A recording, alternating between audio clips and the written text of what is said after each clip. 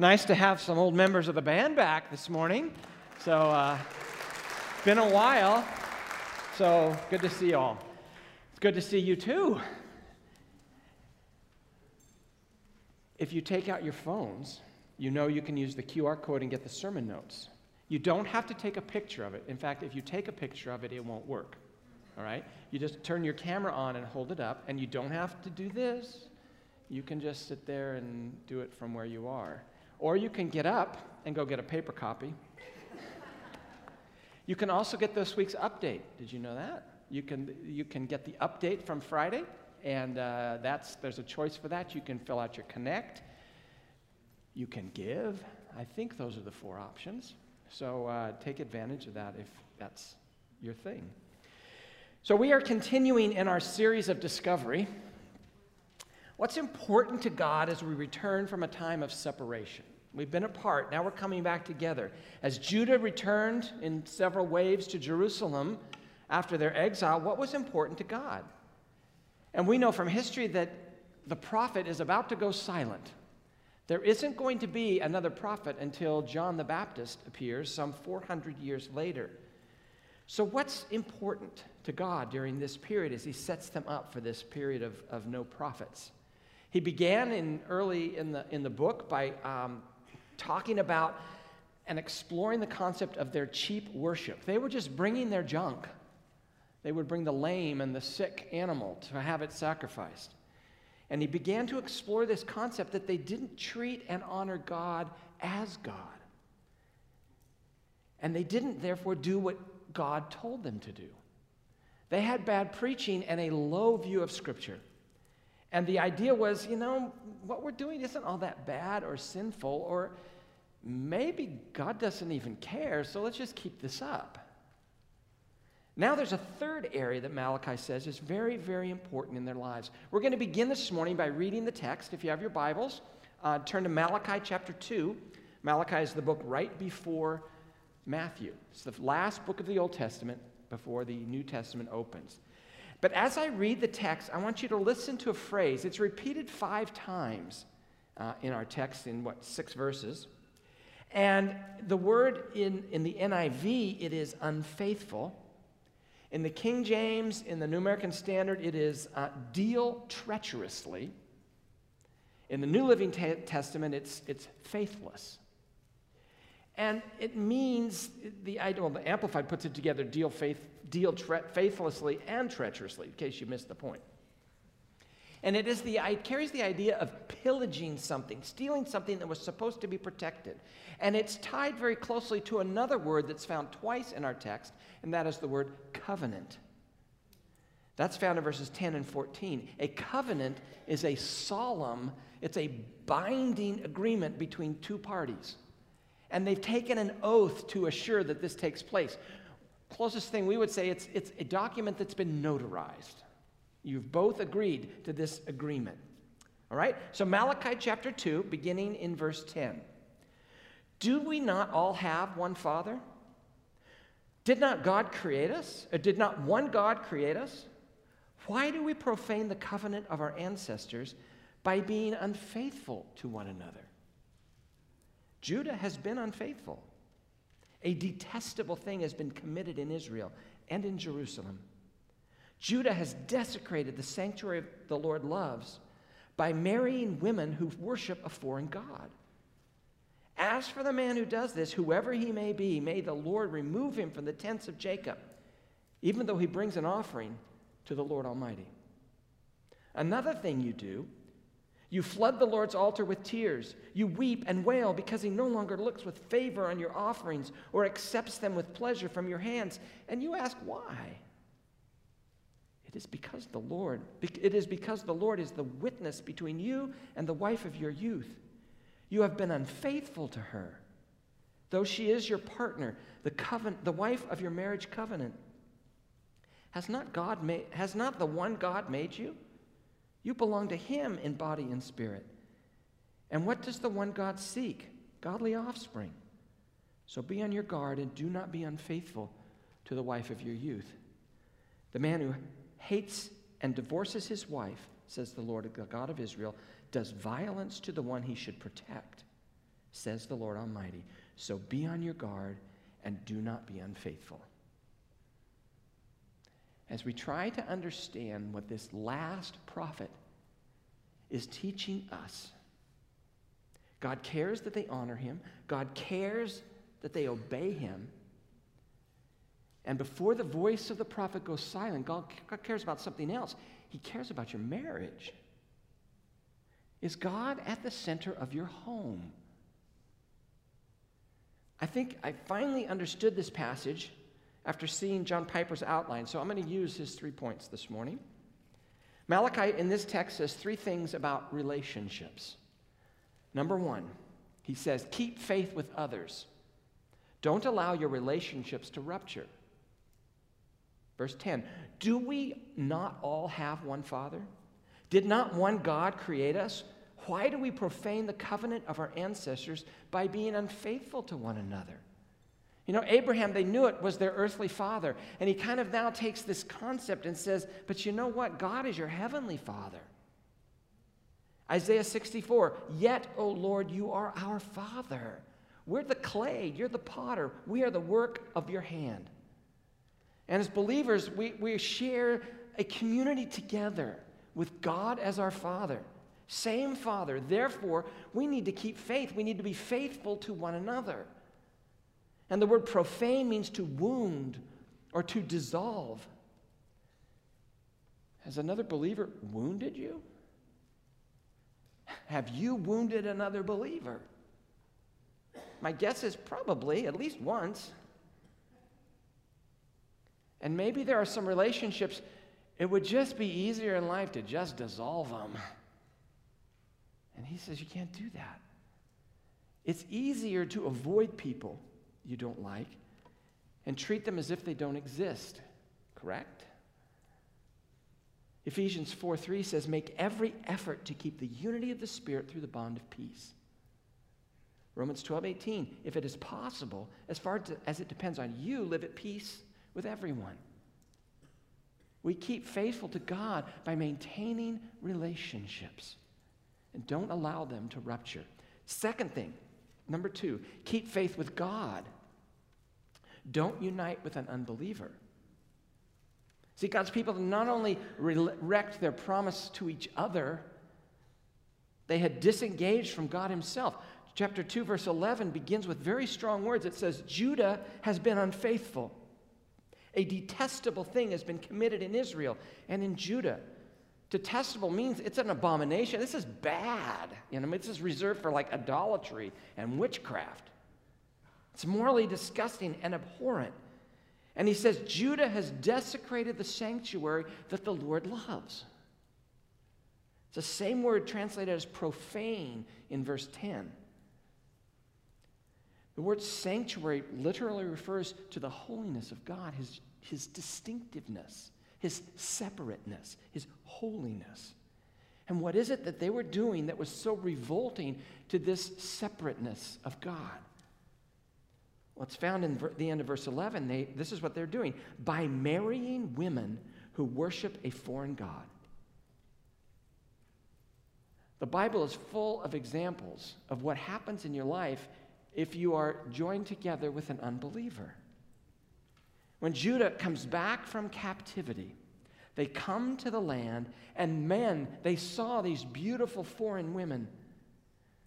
One writer said they saw beautiful foreign foxes that lived in the land, and they wanted to hook up with these heathen hotties. And so what did they do? Well, they were already married, so they divorced their wives and they married the hottie. And these women worshiped false gods. And it's interesting here in this text, the word for marry includes the word Baal.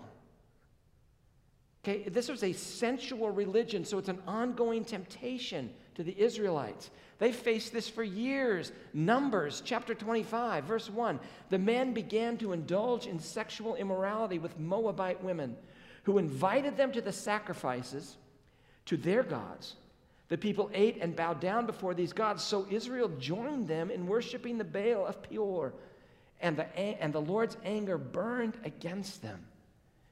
It's never been God's plan to marry outside the faith. 2 Corinthians 6, Do not be yoked together with unbelievers. The concept of unequally yoked comes from Deuteronomy chapter 22, verse 10, where they would, yoke the oxen together. They were not allowed to put an oxen with a donkey because of the different sizes and the different strengths. And, it is not going to plow a straight line. They're uncooperative. But if you put two oxen together, it's going to work. They're about the same size. They can pull the load. And the application to marriage is obvious. A believer yoked to an unbeliever, if they do that, it's just not going to go right. It's not going to be straight. Paul reinforces that with some rhetorical questions in 2 Corinthians 6. The New Living Translation puts it this way: how could goodness be a partner with wickedness? How can light live with darkness? What harmony can there be between Christ and the devil? How can a believer partner with an unbeliever? And what union can there be between God's temple and idols? The answer to all these questions is no way. They're incompatible. There is no harmony. He can't. None. See, if you claim to love God and then willfully choose to unite yourself with an unbeliever in the most intimate relationship this side of heaven, the Bible says you're desecrating the holiness of God. Now, before you feel piled onto, there's a great word in there, love. He says, in this first message ever to them at 1:1 or 1:2, he says, don't forget, Jacob, I loved you. And here the word comes back again. And in verse 11, he reaffirms that he has strong affection for his people and for his sanctuary. And the reason his admonition is so strong is what? Because he loves you. He cares about you. He doesn't want you to take any action. And he doesn't want you to bring anybody into an intimate relationship in your life that will replace him on the throne. Verse 12 teaches that those who go ahead and marry someone who's not a spiritual soulmate, you might be asking God to turn his back on you. And I know that sounds strong, but look at the verse. It says, as for the man who does this, whoever he may be, may the Lord remove him from the tents of Jacob, even though he brings an offering to the Lord Almighty. Now let me make 2 points very quickly before we blow you up. Number one, it is possible for an unbelieving spouse to come to know the Lord and to come to Christ. You've seen it happen. I've seen it happen. And if you're married to someone now who isn't a believer, then you pray for them fervently. You love them biblically. And you do what you're taught. 1 Peter 1, 1 Peter 3, cultivate inner beauty, the gentle, gracious kindness that God delights in. And number two, if you're married to a non-believer, you don't get out of that relationship. The New Testament is very clear. Don't leave it. He said specifically to the people in Corinth who were in that situation, if you have an unbelieving spouse, they are sanctified. They are set apart. God can work in their hearts and lives through you. So keep praying and providing an environment for God to work. Now, to those of you who still have the choice ahead of you, however, you need to settle it in your mind and your heart before romance gets involved, that you're going to honor your life and put Christ first and marry a believer. And be careful who you date. Missionary dating, which is defined as, well, if I date them, I can lead them to the Lord. Be careful, you're playing with fire. It can work sometimes. But once emotions get involved and romance is in the air, who has more influence? It's often the non-believer. And it's tragic that one of Israel's greatest kings, the one who was chosen to dedicate the temple itself, got into huge trouble because he never made that decision in his heart to follow God no matter what. It started in 1 Kings 3, verse 3, where we read, Solomon showed his love for the Lord by walking according to the statutes of David his father, except one little tiny thing, that he offered sacrifices and burned incense on the high places. That's a no-no. In 1 Kings 10, he deliberately obeys God by multiplying horses, by getting his army, accumulating chariots. He's accumulating, in those days, which in current time would be, his weapons of mass destruction. He was going to get that to keep himself safe. And so pride entered his heart, and he thought he was impervious to temptation. And little did he know, the spiritual slack is picking up in his life. And then 1 Kings 11 reports what happens in his life because of this. Verse 2, they were from nations about which the Lord had told the Israelites, you must not intermarry with them, because they will surely turn your hearts after their gods. Nevertheless, Solomon held fast to them in love. He brought women into his court from all over the world, and he fell in love with them. He ran after unbelieving women. And he had 700 wives. He was busy, of royal birth, and 300 concubines. And his wives led him astray. I guess so. As Solomon grew old, his wives turned his heart after other gods. And his heart was not fully devoted to the Lord his God, as the heart of David his father had been. And I think you could make a case that because his heart was divided, the kingdom that he left was divided. And it split in two after he died. Because here's how it often happens. You're not really fully committed to Christ. And so you'll be tempted to compromise and give your heart to someone who isn't sold out to the Savior. And that will begin a bit of a slippery slope in your life.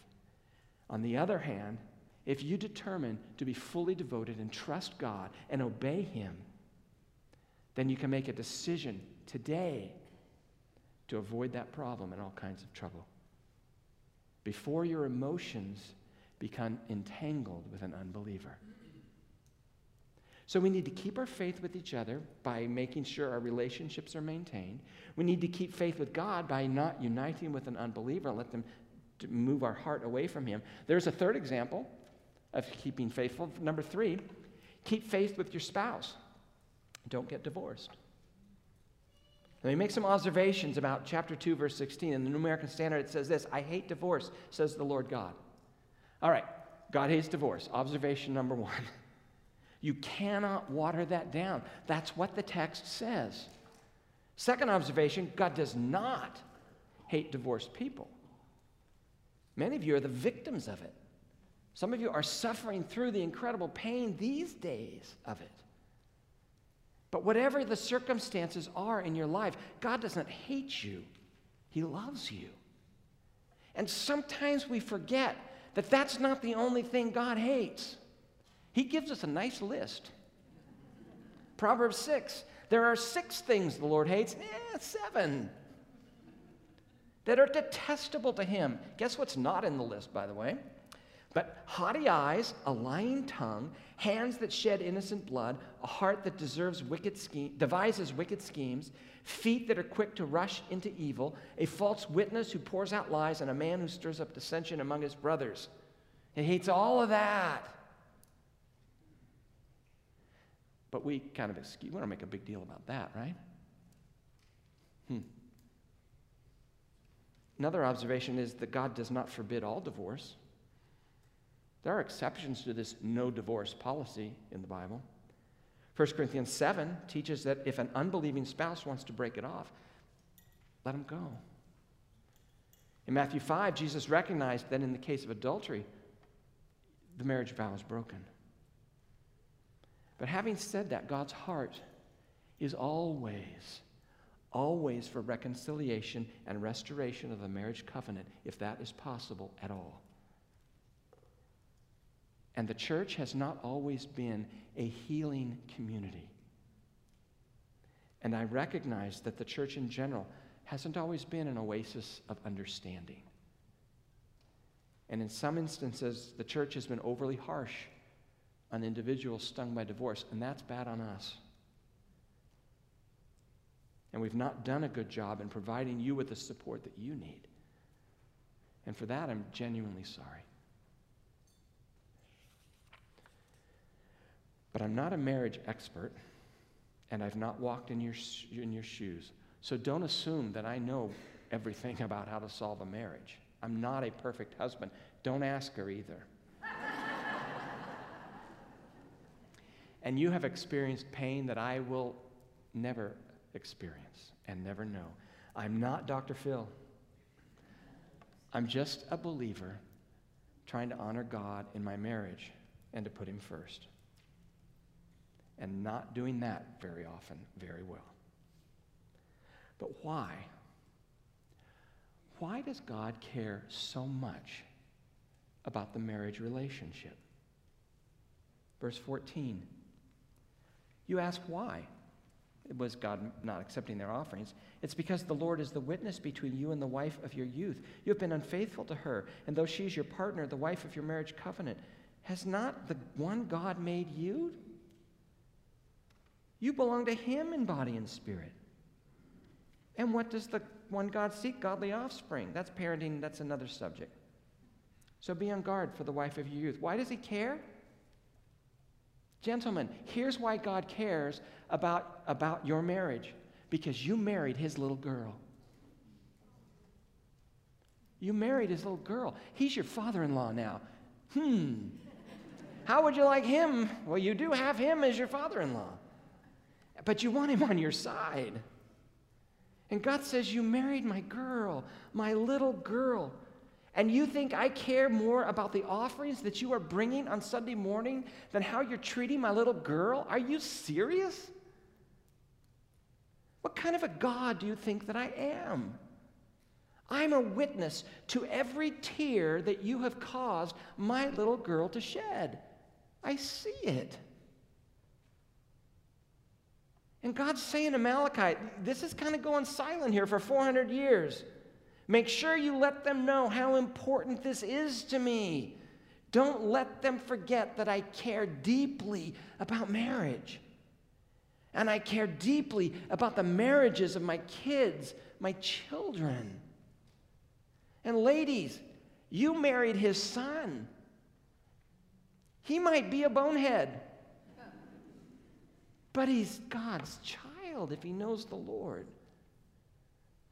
And we think that it doesn't matter what we do for 6.5 days a week in the marriage relationship as long as we show up and sing some songs on Sunday morning. Are you kidding me? Verse 16, New American Standard, for I hate divorce, says the Lord, the God of Israel, and him who covers his garment with wrong. Some translations say with violence, says the Lord of hosts. So take heed to your spirit that you do not deal treacherously. Covering your garment with wrong, it's a very picturesque term, a fascinating word. It comes from a Jewish wedding, where at the point in the ceremony, they're standing there, and the guy takes his cloak or whatever, his outer garment, and he takes it off, and he puts it on his bride, and all the mothers, it's very emotional. She's crying, and this is kind of the heart of it all. But what he's saying is this: all that I am, all that I offer as protection to you, everything, I give it to you. All my protection, all that I am, is now available to you. You will wear it. And God says, I know what that garment has meant to her. I know the violence. I know now the bitterness in your heart. You have clothed your spouse with wrong, and you've made me be a witness to it. I am a witness to the words you've said to her. Your anger, your bitterness, the resentment. And don't you get it? I am more interested in what's going on inside your home than I am what's going on inside the church. So maybe we need to freshen up our marriages this morning, because this is serious stuff. Next week, yes, it is the actual 4th of July. And we're going to talk about marriage again. It's okay. And we're going to dive a little bit deeper and sit on Malachi's couch, because he has some very significant things to say to us. So we're changing the plan. But this morning I want to make 3 practical statements about marriage. If you're married, I don't think any of these will shock you. If they do, things probably aren't going real well. Number 1 is this: marriage is not easy or fair. Marriage is not easy or fair. In marriage, you're going to have to do some stuff that is very hard. Very hard. That's what marriage is. It's not easy or fair. There are things God is going to ask you to do in a marriage, and your reaction is going to be, she doesn't deserve that. He doesn't deserve that. Well, I might do it, but not until they do that. It's just not fair. If we learn anything about marriage from the Bible, it is a very simple statement. It is trouble. That's what Paul says in 1 Corinthians 7. For the sake of the kingdom and to have an undivided heart, stay single. Because marriage is not easy. Why not? Newsflash, you married a sinner. And so did they. You married someone who wants to put themselves first in everything, just like you do, by the way. And if you enter a marriage thinking everything is going to be 50-50, don't ever forget that you married a sinner. And I'll take care of my half of this thing, you take care of your half of this thing, and we'll be fine. It doesn't work that way. That's really funny if you think that. 2 sinners from 2 very different and unique backgrounds and experiences, they come together in this very romantic ceremony, and now they're going to do life together. Easily? No, not easily. Because these 2 people are both asking one question: what's in it for me? How do I get what I want? And they're 2 people full of pride and anger and selfishness, and they each want to put themselves first. And it's not going to happen unless you both work at it. Marriage is a lot of work, and it will never be fair. If you wanted to enter a fair relationship, you should have joined a chess club. Because in a chess club, there are rules. And everybody has to follow the exact same rule. And the pieces can only go certain places. And there's a timer, and you have your allotted time, and you make it, and they get their allotted time. And then it's going to be your turn. In a marriage, you might have to wait a decade for your turn. It's not fair. No, it's not. And it's not easy. Number 2, love is a choice, not an emotion. You know at the core this is true. But we talk all the time about falling into love. But we do not mean you fall into true biblical love. We love the passion of relationships. And yes, you can sleep with someone and it will be fun. And it will generate all kinds of emotions, wonderful emotions. But that isn't love. It's not biblical love anyway. Because if you can fall into love, guess what? You can fall out of love. Do you really think that someone, somewhere along the line, you and your spouse fell out of love? Is that what happened if you got problems? You fell out of love? Actually, that's not what happened. What happened was that you fell out of the fun intimacy. And you fell out of fun sex. And what happened really was this: somewhere along the line, you fell out of choosing to love the other person. And since that's true, guess what? You can restart love if you really want to. And Malachi begs us to go back. Don't break faith with your covenant. You can choose to love anyone. How else do you explain arranged marriages all over the world that last for a lifetime? The Bible is very serious about this. In your Bibles, 1 Corinthians 13, verse 4. You know the passage well. You've probably heard it at a wedding. Do we do weddings anymore? I don't know. I'm just kidding, you know. We did them in our house, but we didn't have very many people there. 1 Corinthians 13, what does Paul say? He gives us kind of God's definition of love. Love is patient. Where's the emotion? Love is kind. It does not envy. It does not boast. It is not proud. It does not dishonor others. It is not self-seeking. It is not easily angered. It keeps no record of wrongs. Love does not delight in evil, but rejoices with the truth. It always protects, always trusts, always hopes, always perseveres. Love never fails. God says, here is love. And what is it? It's choices, folks. There's no emotion there. Not love is passion. Love is, whatever. And you can stay in any relationship because of fun intimacy. But that's not a marriage. Because in a marriage, you have to make choices. Two sinful people living together are going to have trouble. So each of you needs to learn how to make good choices. And if your relationship is only based on fun and emotion, what is left when life gets hard? Why do you think that the Bible discourages premarital sex? Because it is the fun. And the fun leads to great emotions. And God created sex as a wedding gift. Because he says, this is going to be fun. And you're going to love it because it is fun. No matter where you use it, it's fun. And if you start playing with it ahead of time, you will base your relationship on the fun and on the emotions. Because it is fun. But when you get married, you realize then, I was committed to the fun, but not to the choices. And when we are committed to the emotions and the fun sex, if that's all you base your relationship upon, you're going to be in trouble.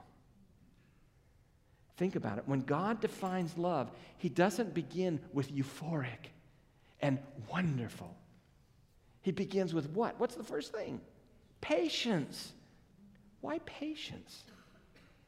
Because, Jim, when you marry Christy, what is she going to need most of all? My patience. And your marriage, what do you do when your spouse has, above everything else, what do you need in that relationship? You need patience. Because marriage is an easy affair. If it was easy affair, you wouldn't need patience. Well, your spouse would need it with you, but that's another story. Are you harsh in your marriage? Are you mean? See, love isn't harsh. Love is what? Love is kind. So are you kind? Does this text describe your marriage? The choices you make? You don't envy. You don't boast, well, he did that again, but I never do that. It's not proud. It doesn't dishonor your mate. It delights not in evil, but truth. It doesn't keep a record of wrongs. Do you know how many times you've done that? They're choices you have to make. Love is a choice. It is not an emotion. And the best news is this. If love really is a choice, then you can go back and start again. You can begin to make the right choices. And the emotions can come. They'll come later. They won't be there all the time, but they can come. Have you ever watched The Bachelor?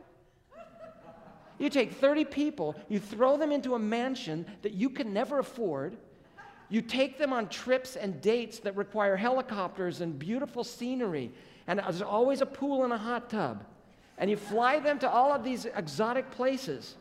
And out of those 30 people, you think the producers are so smart that out of the billions of people on the planet, they're going to find your soulmate?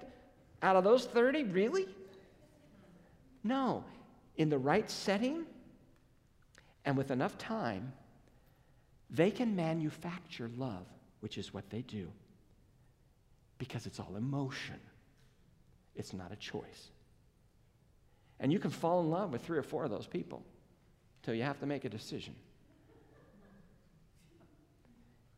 They do it because the underlying assumption of the world system is that love is an emotion. So if we get the right LED lights, and the right locations, and the right jacuzzi, we can produce love.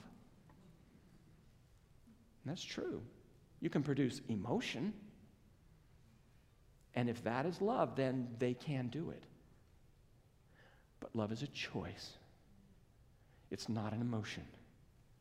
Love is a decision you make moment by moment in life. Number 3, marriage has to be a pursuit of holiness, not happiness.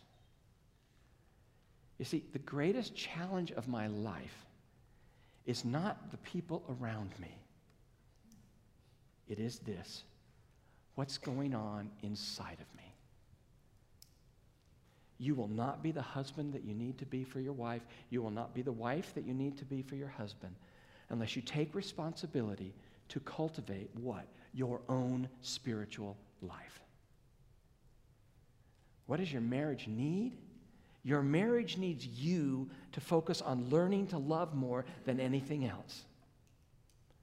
A couple of writers put it this way: our marriages are the testing ground for God to win us to himself.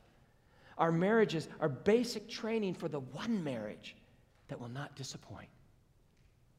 See, it's always bigger than we think it is. If I'm married only for my happiness, and my happiness wanes for whatever reason, then one little spark is going to set the whole wilderness on fire and destroy everything. But what if marriage is sacred? Because the biggest tool that God wants to use in your life to make you more like Jesus Christ is your marriage. Maybe your marriage is really designed to help you to deepen your relationship with God. Maybe as you learn to practice forgiveness and experience the ecstasy of love and create a history with your spouse, maybe that's how you discover the real character of Jesus Christ and what it looks like within you. You see, only an open, teachable person can develop the characteristics needed to be a wonderful marriage partner. God wants us holy and obedient and not happy. That's not the goal. So holiness, like marriage, takes daily attention.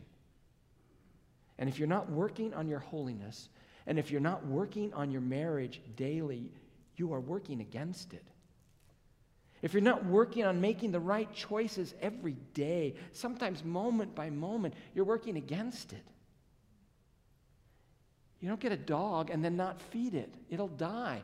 How many dead plants have we seen in our houses? We get them and we don't water them. Well, hello? And God says, you're back in the land now. I'm going to go silent until Jesus comes.